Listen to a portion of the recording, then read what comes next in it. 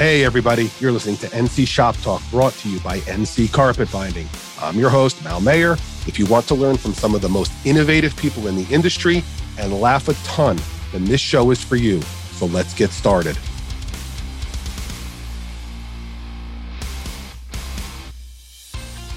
Welcome back to the NC Shop Talk podcast, episode 25. We couldn't go on too much longer without having this legend on the show with us. He's been doing custom hot rod interiors for almost 50 years, and really not just doing them, but completing them with excellence, style, and class. Sid Shavers really needs no introduction. Like we said, almost 50 years. He's the first mainstream trimmer that you think about, and really 2 generations I've looked up to, both his generation and now this one. We've spoken on the phone a few times, and I can tell you that I'm excited to see what his answers are going to be and what his insights are going to be, because we really don't know each other that well. I know that he's a huge helper. He helps people. He's someone that everyone calls on, and he's also revered by an entire industry. Now, he's probably done 1,000 interviews, so you may have heard most of the answers. I'm going to try to be a little bit different and dig a little deeper on how this legend was created and how he stayed on top all these years. So without further ado here, Sid, welcome to the show. Thank you, Mal. Thank you very much. That was a very nice introduction. Thank you. It probably doesn't live up to you, but I had to give some, had to try a little bit. I'm glad you're with us. And, being honest, guys, we've only spoken a few times, and, I'm excited to see what Sid has to say, because I have not heard a negative word about him. And it's all glowing and positive on how helpful he is and great a guy he is and always willing to help. Anyway, let's jump into this thing. It's going to be a little bit different, with Sid. And, I hope everyone likes it. Here's how I gauge not only excellence, but also mainstream appeal. When someone's name is constantly brought up, suggested time and time again, that's when you know you've made it. When the masses all suggest you, want to be like you, emulate your work, and speak glowingly and kindly of you, it's just, you've made it. You've made it to where you're not just another guy. And beyond that, it's really let you know that you've made a difference far beyond just the interiors you've created. All that acclaim, Sid, and the way people feel about you and tell everyone how they feel about you, how does that make you feel?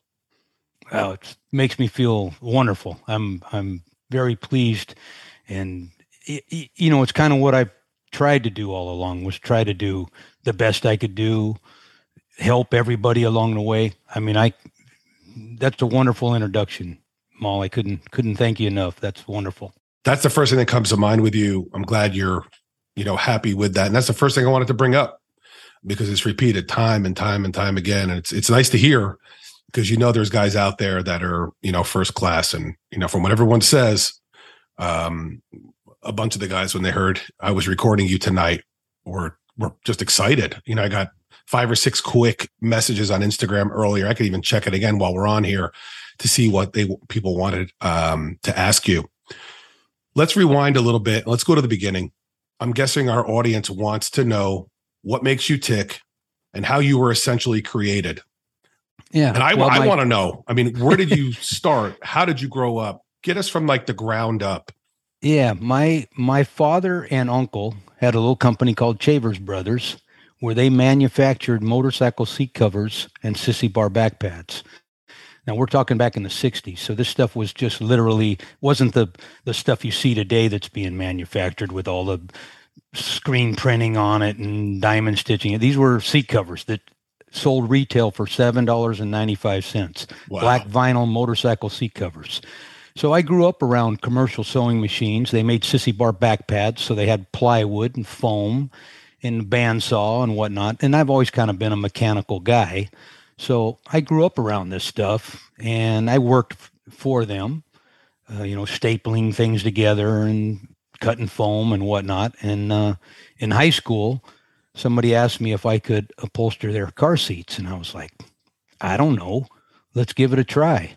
So that's kind of how it all started. And then after high school, I went and did 4 years in the U.S. Navy. And then when I got out of the Navy, I went back, worked for my dad and uncle for a short time, and then decided to open an upholstery shop. So I had never worked in an upholstery shop. So I'm basically, like a lot of guys, I think, self-taught. Self-taught, yeah. First of all, first and foremost, thank you for your service. We're big supporters of our military, from when I was raised until now, and I'm raising my kids.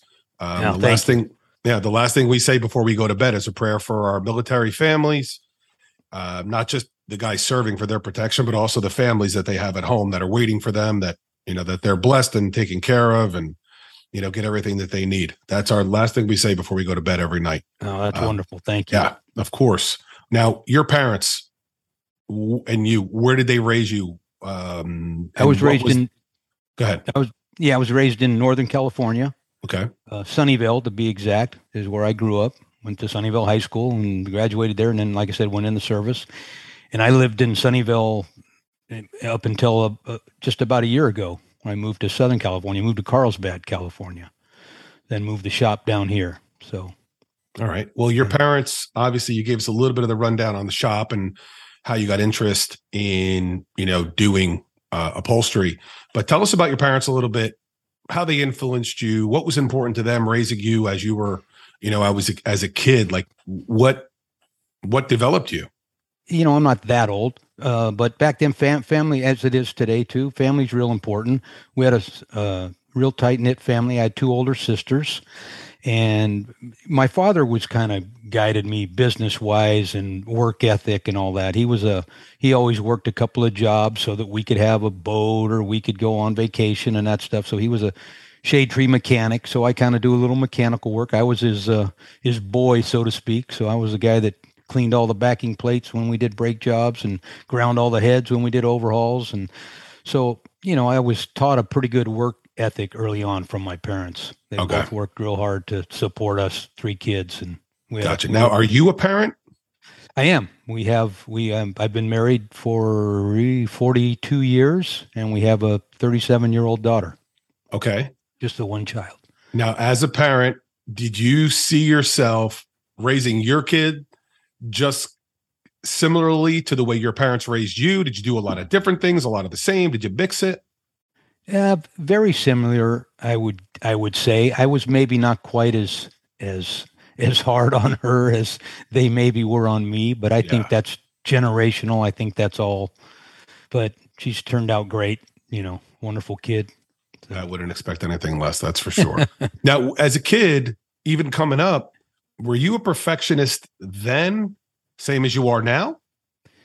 Yeah, I guess so. I didn't really realize it at the time, but looking back now, I was. Yeah, I was. And I've always, all through school, everything I wanted to take through, middle school and high school was mechanical drawing, art classes, metal shop, wood shop. I mean, that was me. I was in history class looking out the window and thinking about what I can build when I get out of class. That's awesome. And you wanted to get better. Yeah, I've always wanted to make all those classes, whatever you could do to get better, you wanted to do it. I say my hands. My hands are my, I work with my hands daily. Yeah. And your brain too, because it ain't that. And my brain. Yeah. None of that creativity is coming just through your hands. Right. Yep. Right. Yeah. After all the years of being on top, is there any one thing or a couple of things that drove you to be the best and, remain right at the top of the mountain? Is there anything out there that was like a driving force? And you talked about your parents. Anything else? No, I think, I've just always had a desire to be my dad really instilled that in me. He said it many, many times growing up. If anything's worth doing, it's worth doing right. If you're not going to do it right, don't do it. So he really instilled a good work ethic in me and desire to do things correct and right. Yeah. And I've just always had a desire to be the best you can be. And I still say it to my customers today. We're, like you said, it's actually been 47 years to be exact, but I still try to make the next car a little better than the last car. Yeah. Learn something from every job we do. So this just popped in my head, but you're kind of, I don't know if you're a baseball guy at all? Yep. My Okay. daughter played fast pitch softball. I coached her for many, many years. Okay, perfect. So you're probably going to know this. Towards the end of Joe DiMaggio's career, I think it was a reporter who once asked him, or a friend or someone, and it leaked, and they said, at this age, why are you playing so hard, running so hard, going so hard at it? And his response was simple. He said, there might be someone out there watching who's never seen me play before. And, I think a little bit of that is ego. A lot of that is I want people to still think I'm the best. If they never saw me, I don't want them to say someone else is. So, this is kind of Joe DiMaggio-esque as far as I'm concerned. You have nothing left to prove, but you still want to get better. I agree with you. I kind of, say that quietly to myself. I don't necessarily have anything else left to prove, but I still feel I do, if that makes sense. Of course. I want to keep going. Always pressing. I'm someone who's always pressing too. I don't have talents like you guys all do. I just don't. I'm not mechanical, but I'm always pressing, trying to make, business better and trying to do things easier and, figure out a way to generate revenue where there is none. Those kind of things I just want to. Like that want to's inside. I always wanted to work. I worked since I was, 14. And what I'm excited about, my kids already, my son had just turned 10 and my daughter is 12.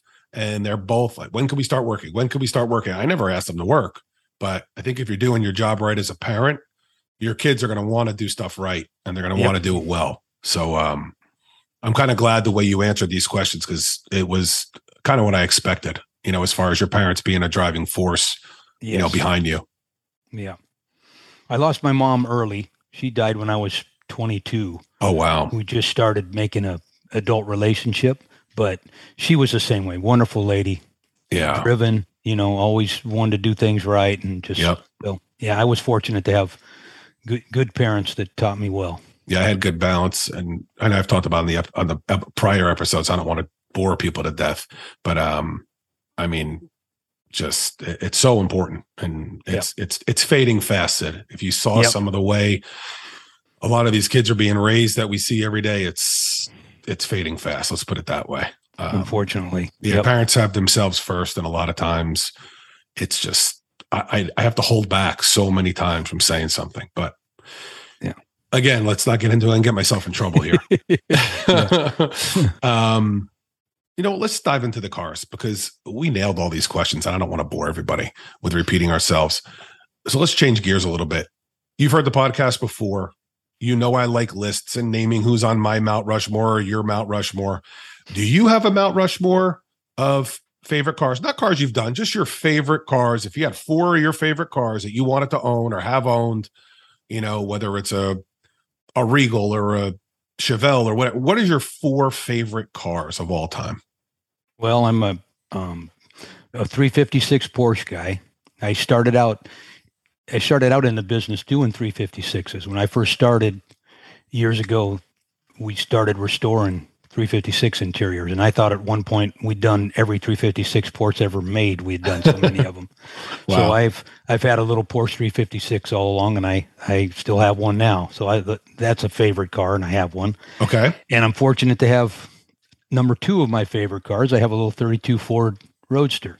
Okay. So those are, my 2 favorite cars right there. And if I could keep adding to that, I'd probably have a custom of some sort of sled, some sort of 40 chop Merc or something like that. That's in mind. Go ahead. And then I've been a bike guy all along. I've had a bunch of old rigid panheads and stuff that I rode over the years. So probably one of them would be the fourth thing would be a bike. All right.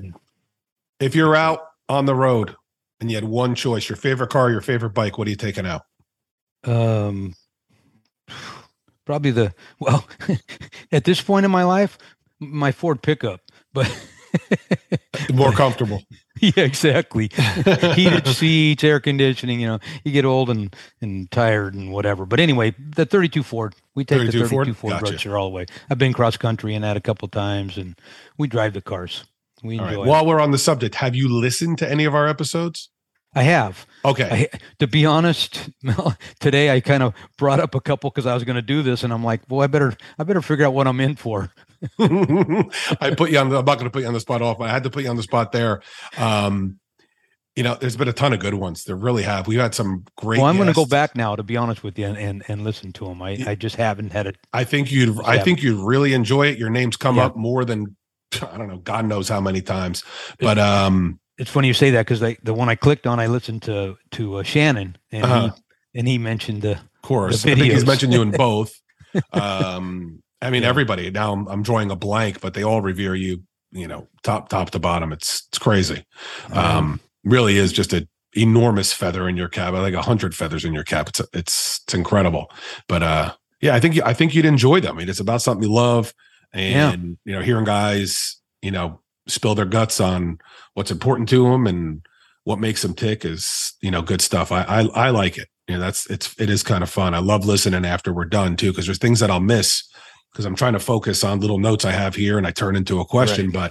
But I mean, I think the industry's really embraced it. So good. I'm only down to one a month. I just can't do them anymore. It's a lot of work. It is. It's a lot of work. It's a lot of time, and forget money. Money's money. It's not a money maker, obviously, but for a while there, doing 2 a month, we were running top 10, top 25. We finished as high as I think 6 or 7. I can't remember now. I've confused myself, and even beat the Tesla podcast once. So I know what we can do with it, but it's too much. Yeah. You have to do it every week to compete with the big boys and, increase the guests, the volume of guests. And it's too crazy. And I try to keep it PG too, which non-PG ones tend to take off a little bit more, but that's not my way.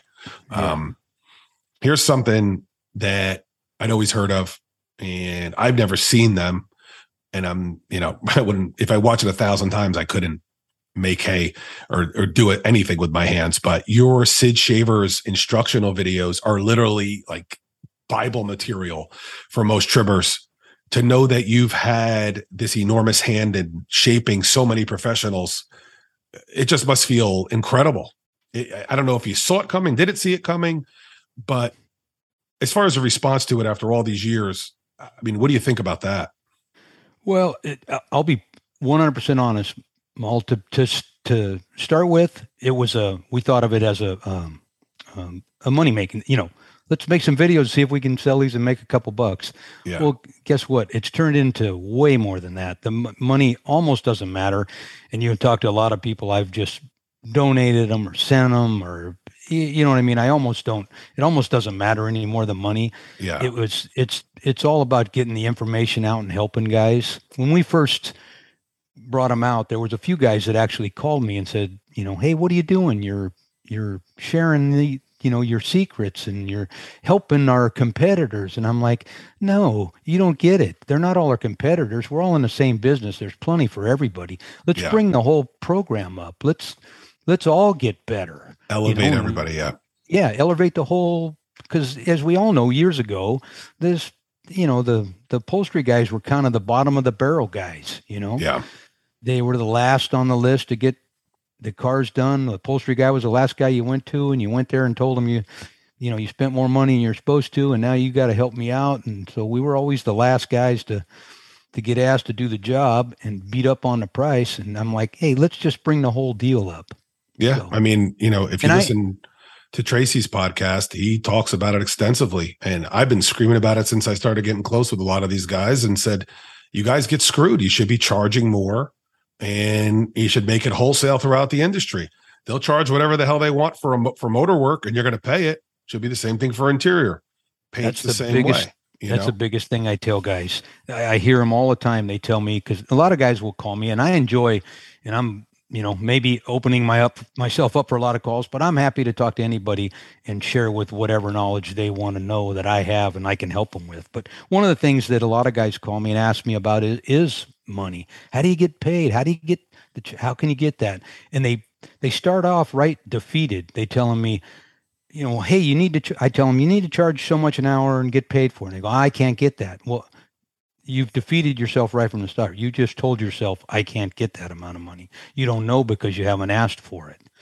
So that's the worst thing. I had a comment, Steve Mole. I don't know if a lot of guys will know who Steve Mole is, real famous coach builder in the Bay Area, builds hot rods and whatever. Okay. I was talking to him one afternoon, and I was struggling with the same thing. I'm all about price. And he said, well, you got a couple of choices, Sid. You can go, boy, that Sid Shavers sure did a nice job. Too bad he's not in business anymore. Too bad he couldn't make it. Yeah. Or shit, Sid Shaver sure does a nice job. Little expensive, might be a little pricey, but boy, he sure does a nice job. So and he's still in business. And he's still in business.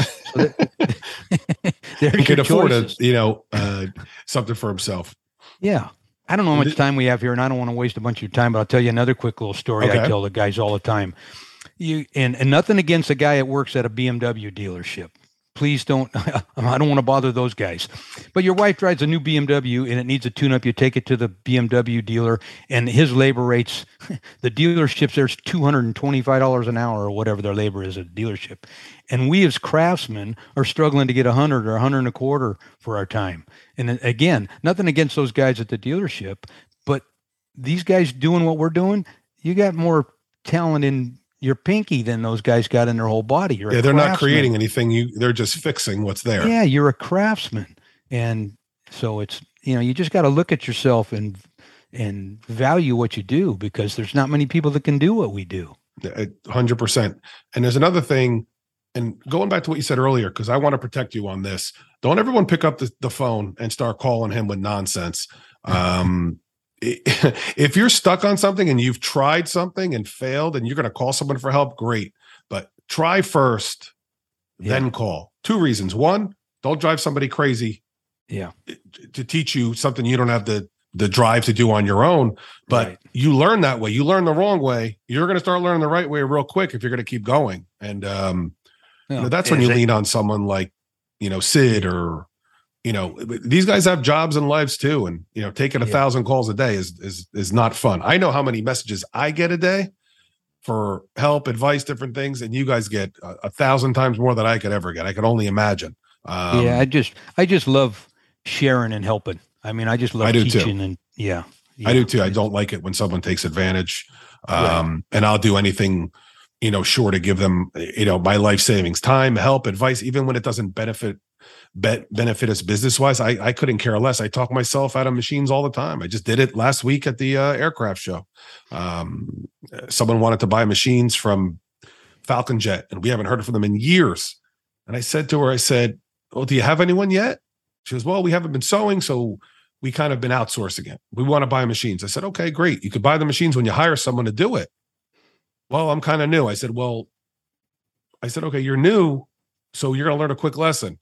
Get the people in place first, then you buy the tools, buy the kit, whatever you want. It's easy to buy stuff, but you can't manufacture talent. And if you don't have someone that can do the interiors, build the seats, knows what has to go, then you're spinning your wheels. You're going to sit on $20,000 worth of sewing machines for a long time without being used, and you're going to lose your job.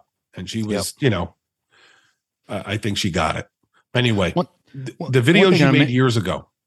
Yeah, we made them. She's been over 20 years ago. Right. So it's funny. You look at the video, and I had brown hair, and I looked about 25 years younger. Exactly right. Who is that guy? That's unfortunately what we're all destined for. It's I look at myself every day, and it's getting uglier by the minute. But looking back at those videos now, are you still doing? What percentage of it are you still doing the same way you did then? 97%. Wow.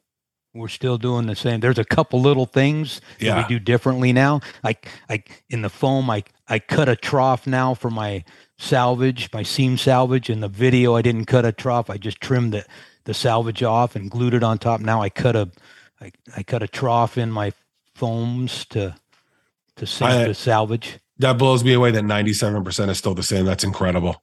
Same. It just goes to you're doing it the right way, obviously, from day one. Is there anyone out? I mean, these guys all look up to you. They have you to call on, other guys to call on. Is there anyone out there that you've learned a ton from when you were coming up? Outside of, you said that you're kind of self-taught, but was there anyone else you could rely on outside of yourself? There was a guy, Kenny Foster, and most people aren't going to know his name. He was the hot rod guy in the Bay Area before I came along. He's about 80 something now. So he was my guy. He was the guy I looked up to, and he used to do a lot of work for Roy Brizio Street Rods, who we still continue to do a ton of cars for Roy. And I kind of took over when he retired. And so we learned a little bit. We used to, we'd get a car in that Roy had built and Kenny had upholstered, and Roy would do something to it. We had to put new carpets in it or something. So we'd get the car. All we had to do was put new carpets in it, but we had that thing apart. We had panels off. We were looking at how do you do this? What do you do here? So, that's awesome. Yeah, everybody. I mean, I heard, again, I was listening to some of the podcasts today, and I heard Tracy talking about it. You guys are talking about guys looking at your work and seeing what other people are doing, and I think it's great. We all do that. I do that. I get struggling for an idea, and I'm right on the computer looking at a bunch of cars and going, well, that's a cool line. I could probably change that a little bit so it doesn't look like, I copied so and so. So there's there's a lot of that going on, and I think it's just fine. I see a lot of stuff that looks like I look at it and I go, oh, that guy probably bought the video or has looked at a lot of my work. But that being said, well, as you know, we do a lot of our stuff is traditional hot rod stuff. Yeah. I don't have a CNC machine. I don't have a CNC router. I don't have none of those things. Everything we do by hand. I know. Have equipment. We have bandsaws and table saws and hand routers and all that stuff, but we don't have any of the fancy stuff. I know. Hey, some of it just makes life easier and faster, but at the same time, you don't fix what's not broken. Yeah, that's exactly the way I feel. And we have our niche, like I say, our traditional hot rod kind of, that's what we do. That's our thing. So it works good for us. And if I want to make sure I mention, I've been fortunate to have wonderful employees over the years. I've had guys that have been with me. I've had a guy now that's back with me, Rich Santana and George Atkins, Mark Malapart, Mike Johnson, who's at Canapa running their upholstery deal. I've been fortunate to have guys. Most of my guys have been with me 10, 12, 15, 20 years. They stay. So I've been real fortunate to have great help because I haven't done all this by myself. Yeah, that's a great reflection on you too, keeping people that long, working well together, getting along together. That's impressive. I read something somewhere that I don't know where it was a while ago, and this to me is industry fact. Everyone talks about hating doing convertible tops, but I read somewhere that you actually like it. I love convertible tops. All right. Any tips or advice you can share that maybe take some of the pain away from these guys and not hating it so much? Well, let me back up. I love convertible tops when we get to make them. I don't like installing a convertible top on a 72 Impala. I've heard that before as well. Yep. Yeah, that's not my deal. I like cutting tops myself and making them, and they're really not as difficult as you think. That's what I kind of tell most guys. It's upholstery, it's patterns, it's materials. You kind of just put it up there, and I've threatened to make a top video. I haven't done it yet, but I've threatened to do one, so maybe I will. Well, man, not a bad idea. If you could take some of that pain away from a lot of these guys, and there's so many guys that are such proponents of measuring properly, and your patterns have to be dialed in. And I know so many guys store every single pattern they ever made, so they don't have to do it again. So it's really about is it about exactness? Is it about method when you're wrapping? What's the key? I think it's a little bit of his method. But mostly patterning, getting everything patterned correctly. That's real important to me is everything's patterned correctly, especially on tops, convertibles. And the reason I say I don't like to install a ready-made top is because I'm just that. If you think about it, same with all these kits that you buy for cars, the Camaro kits, the Mustang kits, all that stuff, you're going backwards.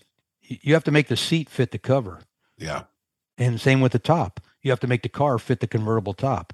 Right. Or if I'm making a top, I'm going to make the top fit the car. If one side's a 1/4 inch different than the other side, I can cut it that way and it'll fit like it's supposed to. So that's why I prefer making everything versus any type of kits. All right. Well, let's do a segment on the show that we pretty much do with everybody. Let's put Sid on the rapid fire hot seat. So I'm going to rattle off a series of questions and just answer as quickly as you can. If you want to elaborate on some things, have some fun with it, we can. All right, ready to go? Ready to go. All right, buddy. Favorite band? Favorite band? Oh, probably Clapton. Okay. Yeah. Are you a drive fast kind of guy or more of a cruiser? No, I'm fast. Okay. I'm in with a you. hurry all the time. Me too. I try to maximize like every drive everywhere. The same ones I do Just over ask and my over wife; again. she'll tell you. Yeah. Yeah. I just got a nice fat ticket the other day. That was fun. In the muscle car era, were you a Mustang guy, a Camaro guy? What was your favorite? Um, yeah, I had a Camaro. I built a '69 Camaro for my wife for her 30th birthday. Okay. But I wasn't that. I've always kind of been a hot rod guy, to be honest with you. Hot rods more than anything. Yeah, always All been right. a 32 Ford guy. Yep. And I got one more coming up for that. Give a couple more questions. But your favorite Corvette body style? 58 Roadster, and then the 63 split window. Yeah, I like the split window. I like the 67. I even like the Makos. I always did. I don't know why. I like the Makos. Yeah. To be honest with you, I've never been a Corvette guy to be. Yeah, it's not my first choice. If I'm gonna pick anything, I'm doing a, Mustang fastback as far as muscle cars go. Yeah, me too. Yeah. All right. Now, get into your hot rods. We got a hot rod in front of us. A key element in any hot rod to me is the color combination.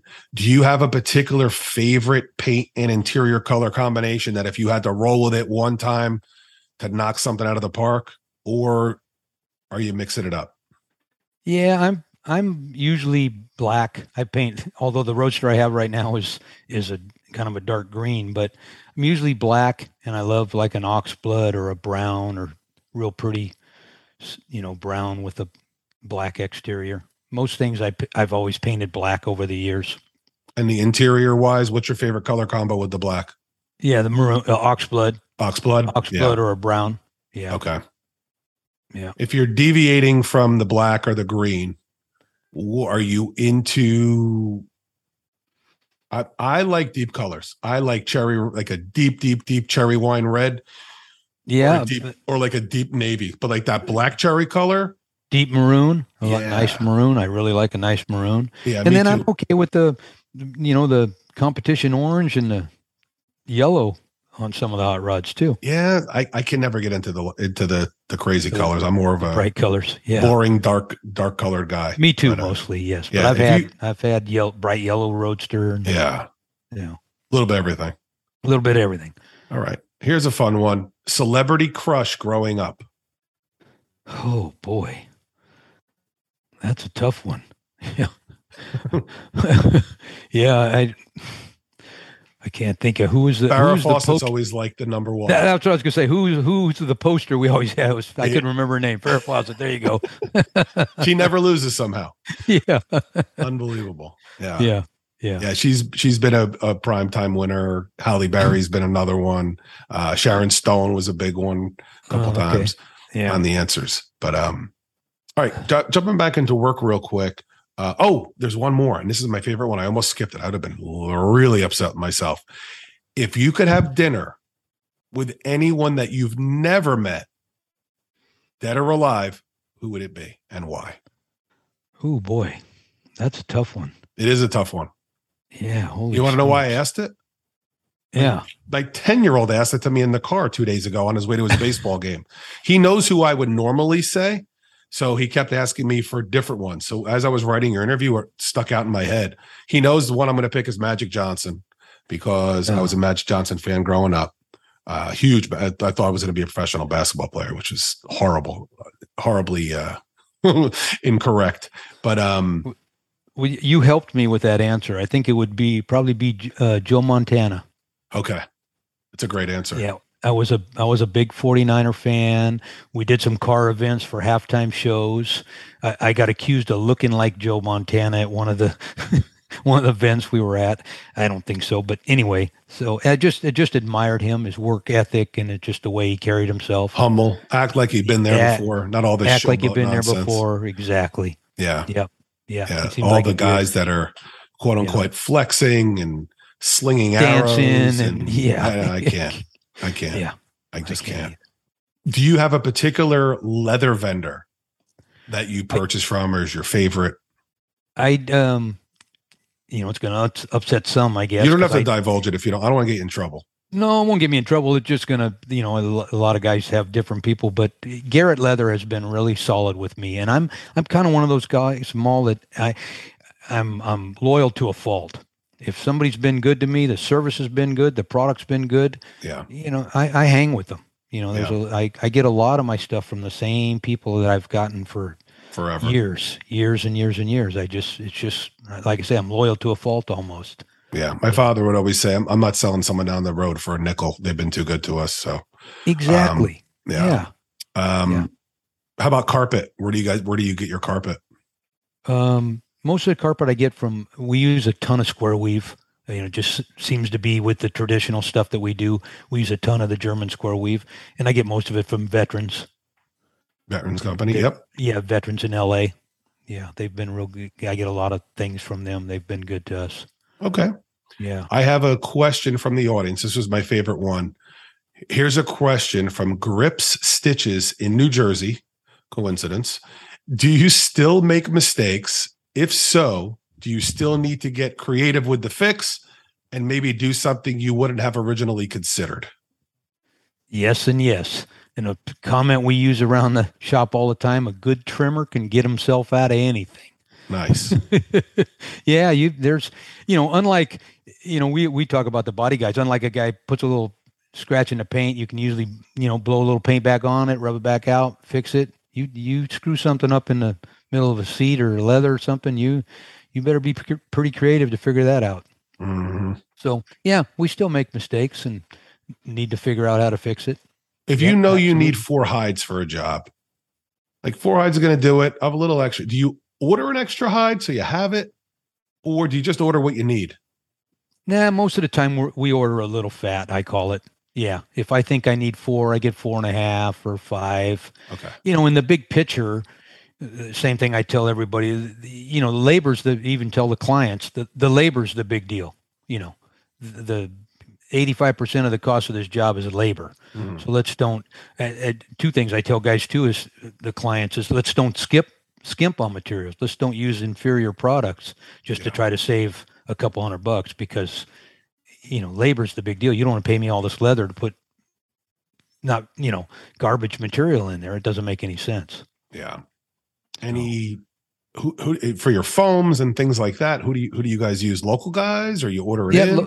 Local Keystone Brothers. They got a place now. We dealt with the one in Santa Clara when we were up there, and now they have one in San Diego. So we get our foam and scrim and glue and staples and thread and bobbins and all that stuff most of the time from Keystone Brothers. Same thing. Loyal to a fault. I've been dealing with them. My dad was dealing with them when they were making the motorcycle seat covers. Wow. In the 60s. So we've been dealing with Keystone for a long time. That's awesome. I love that. So, love hearing that. They've been good to us. So we stay with them. Yeah. All right. What advice would you give today's auto interior specialist that maybe has his or her sights set on becoming relevant and maybe even one of the best? What would you tell them? Just stay after it, head down and stay after it. Keep trying to get better, ask questions, look at other people's work. That's the biggest thing is get as much knowledge from everybody you can. Anybody's willing to talk to you, be a sponge, just absorb as much of it as you can and try again. There's many times we've tried, a specific way to do something and it doesn't work. You throw it in a trash can, start again. Try again and figure something out. Yeah. And there's more and more places to learn nowadays, so yes. You guys didn't have YouTube. You didn't have phone call guys to call on Instagram and everything else. So you had to figure it the hell out. And I think we need to go back to a little bit of figure it out first, then go and ask for help, and then go take all these tutorials and these classes. You can't just take the classes and expect to be an expert. You're going to have to fail. You're going to have to try. You're going to have to, Yeah, I think I agree with you, Mal. I think you need to see, what you can do, figure it out, do a little bit to start with and figure out what you're doing. Yeah.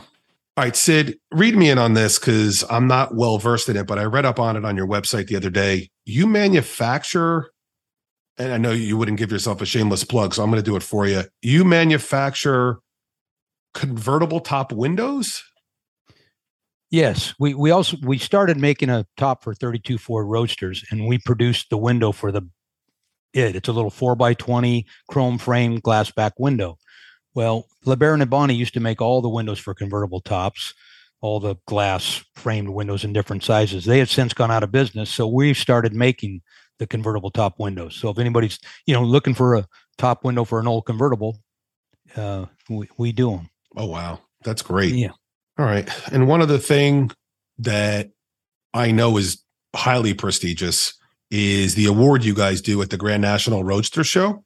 I mean, this is your award, you selected, and, everybody would love to be picked for that. Tell everyone how to get involved with it. Tell us what it's about. I'll give you the floor on that so I don't fumble it. No problem. Back in 2015, I approached the producer of the show, John Buck, and it's kind of self-gratifying or whatever. I wanted to do it because trim guys just don't seem to get the recognition. Yep. All the nothing against the body guy, but the paint guys always get it, the plugs and all that. So there's not much for the trim guys. So I wanted to do something for the interior guy. So I asked him if I could give an award, and he said, absolutely, Sid. So I build the trophy. It's a 1940s old Singer toy sewing machine that I take apart, have my buddy custom paint. We chrome plate all the pieces, put it on a base. It's called the Stitch of Excellence Award. Yep. And it's given to an interior that just excites me. It's no way the best interior at that show, because I don't know who could pick the best one there. There's so many wonderful interiors. So it's just something that excites me. I try to give it to a guy that's there at the show so I can personally give it to him.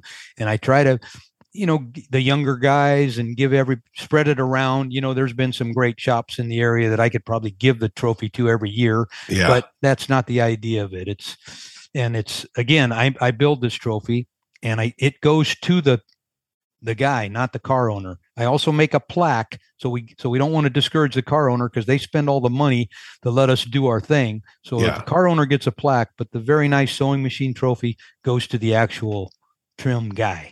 Love that. See, you said it a lot better than I could have. That's for sure. Oh, thanks. All right. I kind of want to close with this. Psychology wise, even, as we get older, you get recognized less and less. You're no longer a kid. We all still want to feel wanted and appreciated, right? Well, I see an entire industry of people looking up to you, continuing to learn from you, and honoring you every day. I got to tell you, Sid, that's a lot to be proud of.